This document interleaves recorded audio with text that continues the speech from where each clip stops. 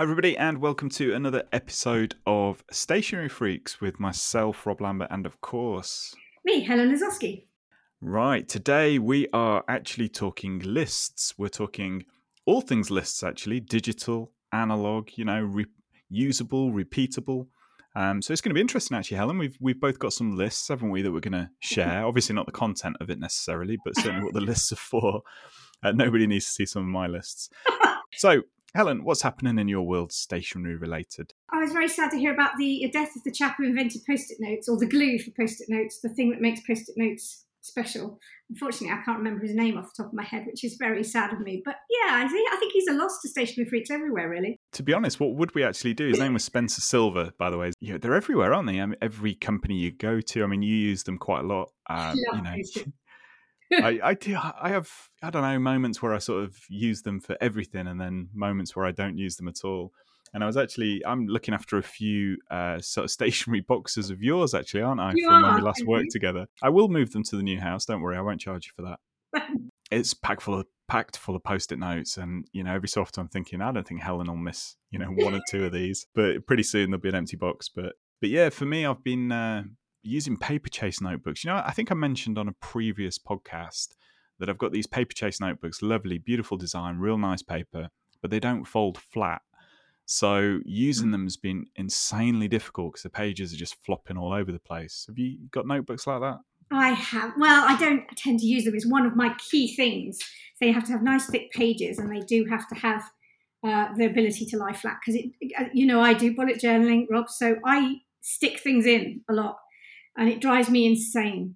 So yeah, I feel your pain on that one. I've been trying to find an A6 notebook that's not got 140 pages. So I'm looking for one with like 70 pages. And I wanted one with lovely thick, note paper. And it seems I'm destined to not find what I want. The only one I found is a little Moleskine one. In fact, I got given it at a conference. When you go to conferences and they give you, the sponsors give you nice little gifts and whatever. This is one of those. And it's absolutely exactly what I want, but it's obviously a Moleskine one that's been done specifically for giving away because it's only got a few pages, 50 or 60 pages in. But unfortunately, they're perforated. And actually, that's not what I want. Oh, you are fussy. I'm sure through the many listeners of which we are supremely grateful and sometimes a little bit bewildered, we do thank you greatly. That's why we do this podcast, of course. But I'm sure our listeners will be able to recommend somebody that does those size. What was it, A6 with 70 odd pages? Is that what you're after? A6, yeah. They're quite small ones. So yeah, going back to these Paperchase notebooks, I've worked out how to do it, how to get them to lay flat. I basically just fold them in half, open the center page and lay them as flat as they go. And then I sit on it for an hour or so. And eventually the spine creases so much that they do lay flat, which has been very effective for me, if not somewhat uncomfortable. Anyway, so we're talking lists. Okay, so we've brainstormed and had a look through obviously our notes and what have you for the types of lists that we do. Now, a lot of these are actually digital because they're reusable, and I think that's the key thing. Now, that's not to say that you can't do that with stationery, of course, but it becomes a little bit trickier. So, Helen, let's start with one of your lists. What do you list? So I list all sorts of things as we were talking. I was just thinking when you said they're mostly digital, actually, I used to have a travel list. I know you have one as well. So when we were traveling and my daughter was younger, I would have, don't forget, we're traveling away overnight. These are the things you have to remember. And a large amount of it was her stuff to make sure, dear God, we didn't forget the one thing that would let her go to sleep at night, And I had those as pages. So I was running kind of, I suppose, like a Filofax system at the time. So I was on a ring binder system. So I actually had loads of these pages that I just printed out that would then I'd cut holes in them and redo it. So although that should have been a list of electronic nature, in fact, it was a list of paper nature because I just liked the ticking off. It gave me, I could add things to it. And so I had a travel list, which, my daughter was probably 10 or 11 before I stopped using it. Yeah, we've still got one. I mean, we've got 3 boys, so it's not logistically easy, shall we say, to sometimes, obviously we're not traveling that much at the moment, but fingers crossed that'll change in the next couple of years. I think my wife reverts back to a spreadsheet all the time. So a spreadsheet full of, stuff that the boys have got to take. Whereas my part of that doesn't exist in the spreadsheet. For some reason, she's not so keen on storing my list in with the rest of the family. So I use Evernote for my travel list. I think we talked about in a previous podcast that I actually discovered one in a notebook, and that was a sort of special one-off for a conference. And I think it was probably the first time I'd really logically sat down and listed out everything that I needed to try and be a bit more minimalist, so I didn't end up taking too much. But I then found that in Evernote. So I did actually at some point digitize that, which was helpful. And now I have a conference travel list, a holiday travel list, and a weekend away travel list, which is a bit geeky and a bit sad, but there you go. Yeah, but the thing is the whole point of this is that you're trying to make sure that you're learning from your past mistakes when you've forgotten something. So the whole point of this is to learn and be better next time.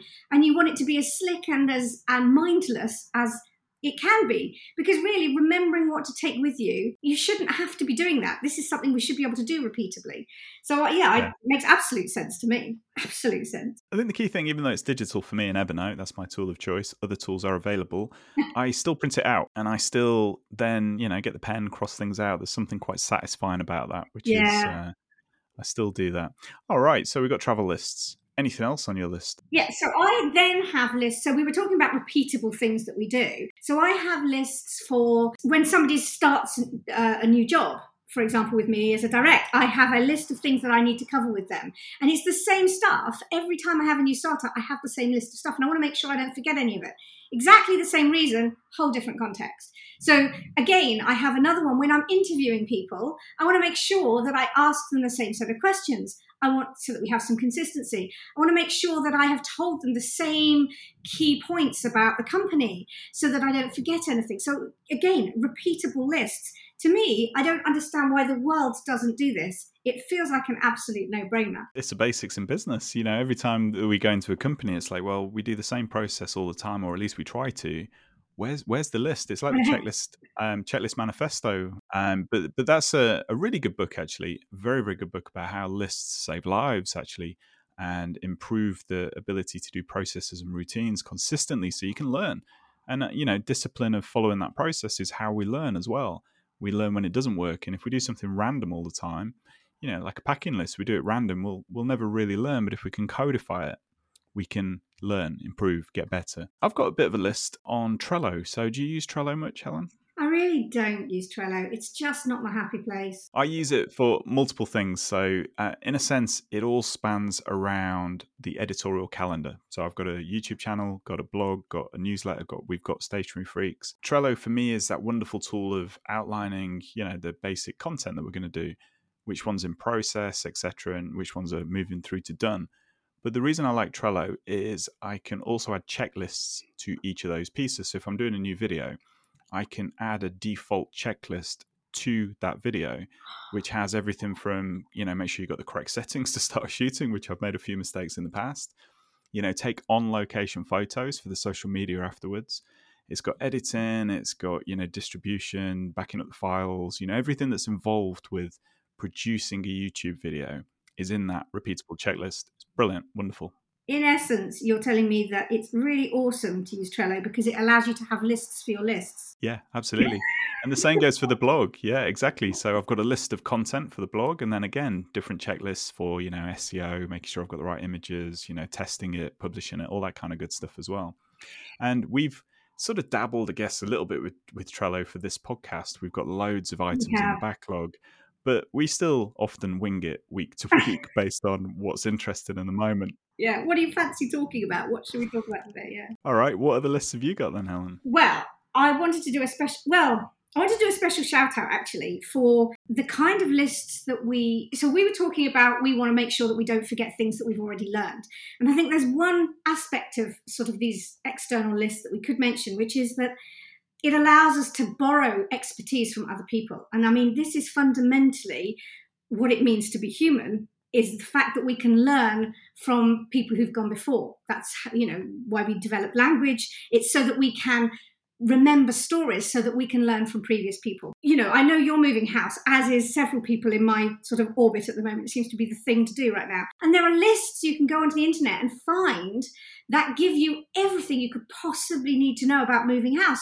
And as somebody who doesn't move house very often, this would be amazing for me. I mean, I Yeah. moved house, I think last time I moved house was like 15 years ago. I wouldn't know where to start with the list. I don't have a repeatable list. And actually, borrowing from somebody whose entire purpose of living is to move people from one place to another, their lists in a repeatable format that we can download are absolutely brilliant. So I was going to do a shout out to a company called Really Moving in St Albans, who have a brilliant checklist if you're moving house, Rob. Just if you know anybody who might appreciate that. Yeah, I could do with that. I could do with someone to badger our solicitors along. I'll tell you that. But Oh. yeah, you could do with that. Actually, I used Todoist as my task list, and Todoist allows you to have boards as well as lists, so you can do sort of a Kanban style within there, which is really helpful. So yeah, we've got a lot of stuff in there, but then I've had to jump out into Excel to manage the change of address. So that, it's amazing over like 15, 20 years of living somewhere, how many things you have to update when you move house with a new address. It's crazy.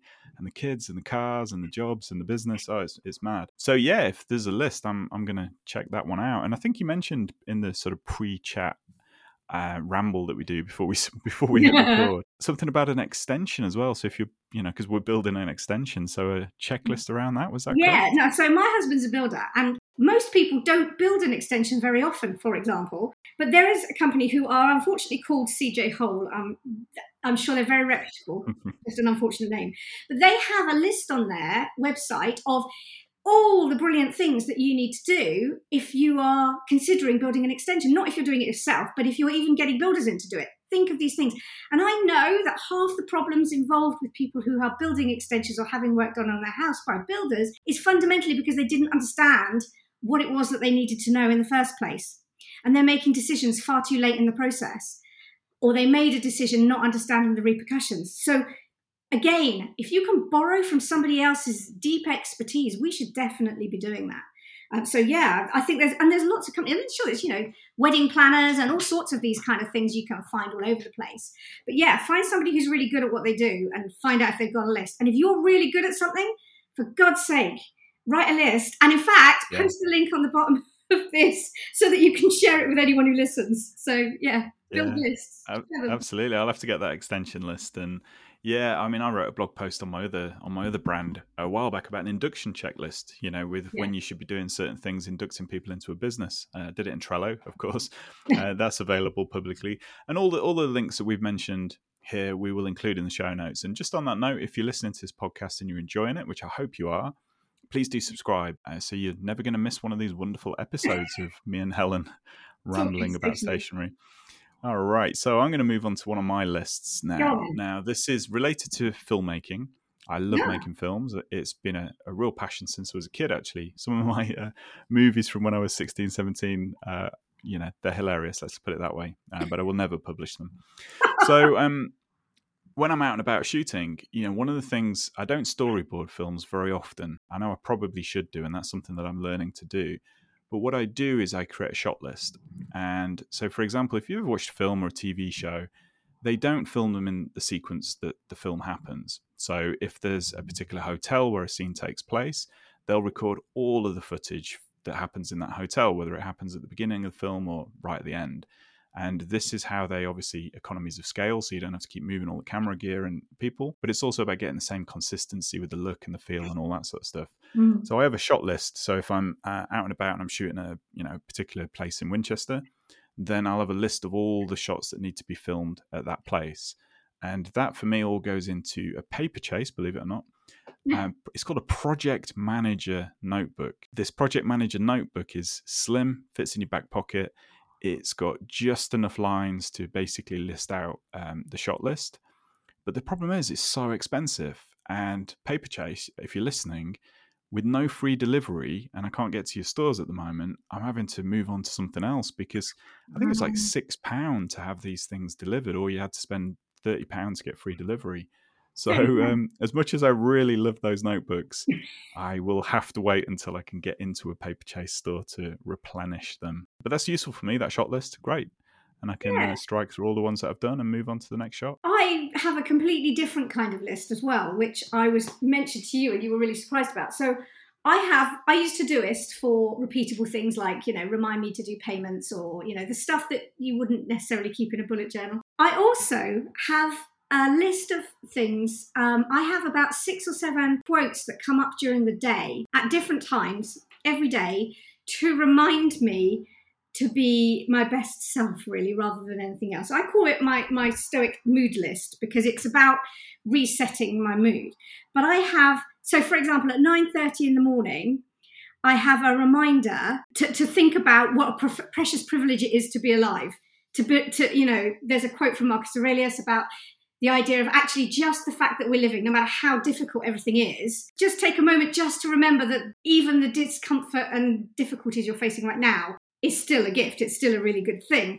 And then at sort of 3:00 in the afternoon, I'm reminding that the world meets no one halfway. So, just because something doesn't feel fair or it's feeling like it's a really hard slog and, everybody's ungrateful and, I'm working really hard and there's no appreciation. That's kind of how it is. I chose to do whatever it is that I'm trying to achieve. I didn't, it was not part of the deal that somebody else should give me gratitude. That was not written into the deal. So I have these kind of reminders, and there's 6 or 7 of them that come up during the day to remind me of these kind of Stoic principles. And I absolutely love it. But it's still a list. It's the same list, and I tick them off every day. So, yeah. So you use Todoist for that, is that? I do.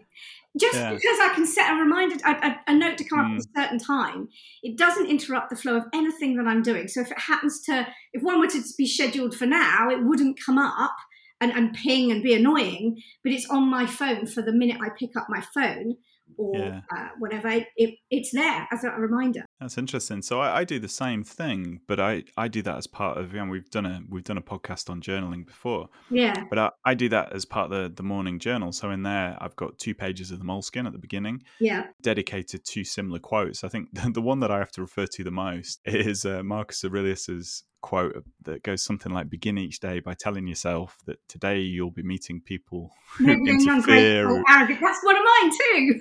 Yeah. So it's not that everybody's like that, but it's that sort of prepare yourself that today you will meet people that are going to test your character and patience. Yeah. But for me, it's in the journal. I read that every morning, and maybe actually I should try Todoist. I think last time I tried alerts and announcements and whatever it is, the alarms within Todoist, it just got so overwhelming.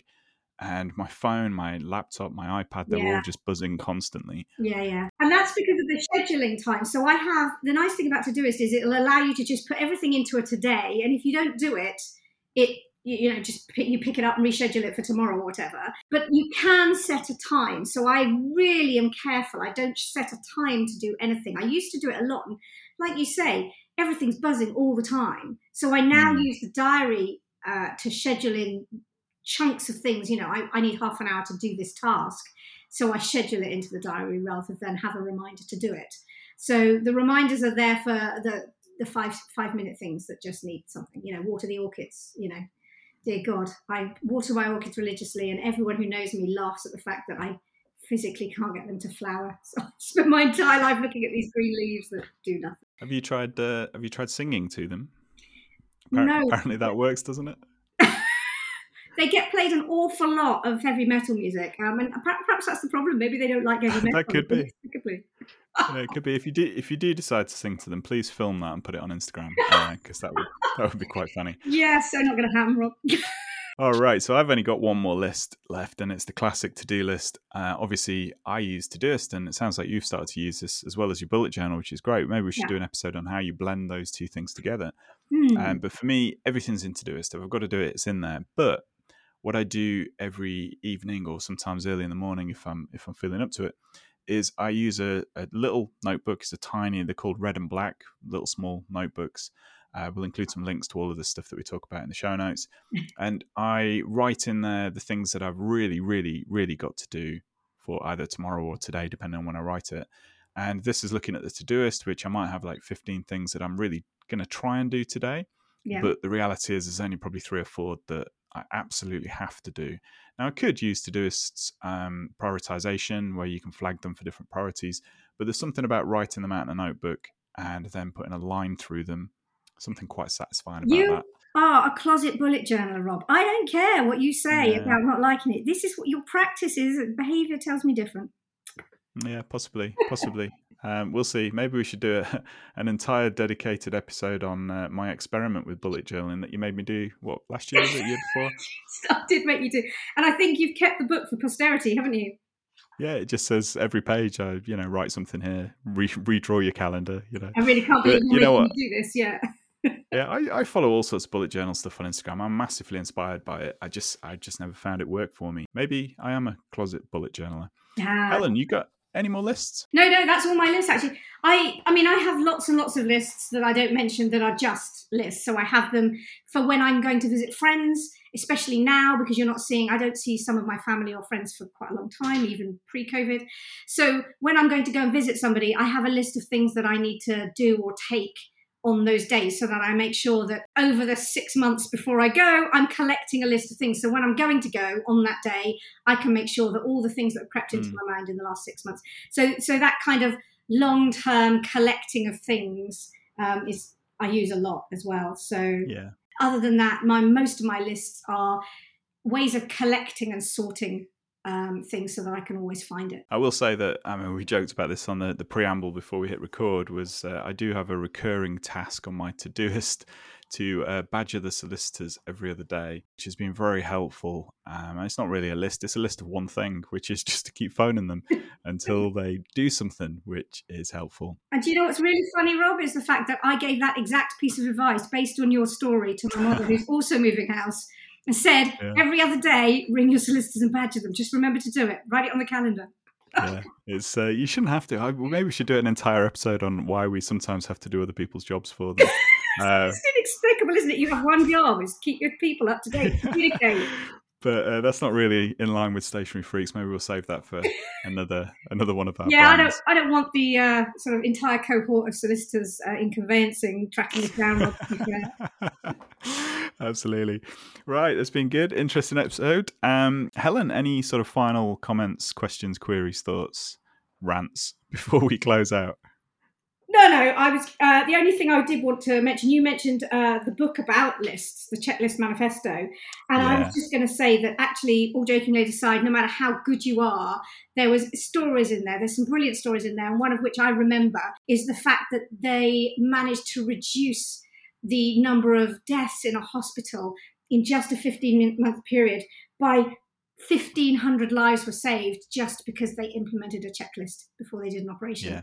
And when you have those kind of stories, do you know what? It just feels like, why wouldn't you? Why wouldn't you make your life easier? Absolutely. And there's loads of case studies, aren't there, of checklists being run through in airplanes before takeoff and all that kind of good stuff. They're there for a reason, and they do generally tend to work. So, sage wisdom. We've actually, I think, shared something of value there right at the end. God damn it, that was an accident, wasn't it? Right. Thank you very much, everybody. And like I say, if you haven't already subscribed, please do consider it. And thank you so much for listening to the podcast. When we look at the numbers, we're always bemused and very grateful. We are. Absolutely. We do occasionally post something over on Instagram at Stationery Freaks UK. So please check that. We will probably try to up our game with Instagram at some point, but this is a fun side project that's actually taking on legs of its own, which is pretty exciting, isn't it, Helen? Yeah, absolutely. It was never designed to be. It was supposed to be just us messing around, really. It's all got a little bit out of control, but in a good way. What's not to like? Absolutely. There's a community. You are not alone, Stationery Freak. Absolutely. Maybe we need some more checklists on how to increase our social media presence and share the word. Yeah, if anybody's got that, give me a list. Yeah, there's hundreds of those social media lists. It's just finding the time and energy, isn't it, to get it done? Right. With that, thank you, everybody. And we look forward to speaking to you in the next episode. Thanks, Helen. Thanks, Rob. Bye. Bye.